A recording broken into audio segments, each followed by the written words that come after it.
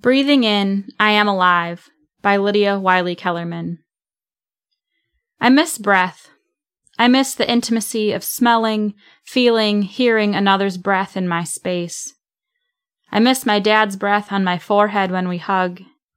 I miss standing close enough on snowy days and watching breath mingle and float away. I miss seeing my kids with their friends, bent over the sandbox so close their breath becomes one. I miss being breathed on. I miss being breathed in.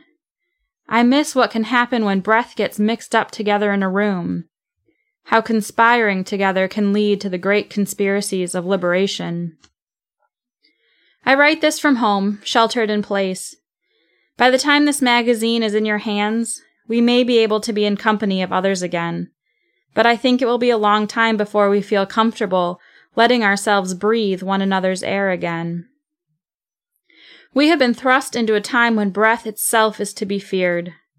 We're forced to cover our mouths to protect elders and vulnerable ones. The very act of breathing within 2 meters of another human could be a death sentence. Disease is passed from breath to breath, and then it travels into lungs, causing many to gasp for air and some to die for lack of breath. Yet, skimming my heart for scriptural references, breath is not to be feared. Breath is love. Breath is creation. God grabbed mud from the earth and breathed life into us earthlings.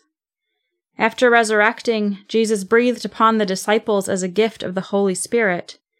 Breath is sacred, intimate, powerful, and alive with creation. Years ago, I was at a gathering with Michelle Martinez, an environmental justice warrior in Detroit, Michigan. She helped ground us by saying, "Breathe in and out. Even if you do nothing else for your life but breathe, that is enough, for you are feeding the trees." We breathe and the trees are fed. The trees breathe and we are fed. Right now, they are not afraid of our breath. In fact, they want more breathing and less production. They need no social distance from us. And in our panic and grief, they never stop breathing upon us. Trees are our co-conspirators. We give one another life. So it seems right this summer to be nourished by their lives, tended by their beauty, and reminded that our lives are tangled up together from root to fruit. Trees' gifts are infinite. Trees are kin, trees are teachers, trees are medicine, trees are prophets, trees bear witness, trees are pastors, company, sustenance, and ancestors. Trees are trees. They are here before us and will go on living after we are gone. Each of us picks up this issue with an aching heart.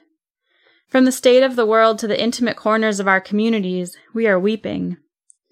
We have been walking with loneliness, despair, fear, and grief. We lay all of that upon this issue right here and right now. Let the trees hold us. Let us be undone, exposed, and slowly, slowly feel glimpses of hope and wholeness.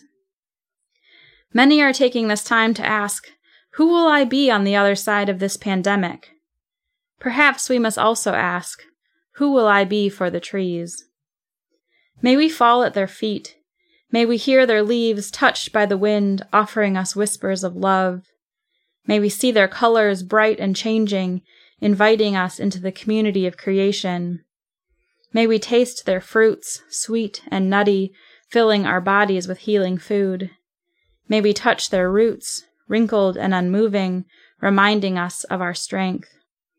May we smell them rotting, moist and crumbly, teaching us that death is just another form of life.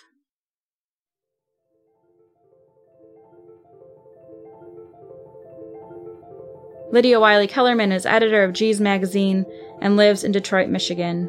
You can reach her at lydia@geezmagazine.org.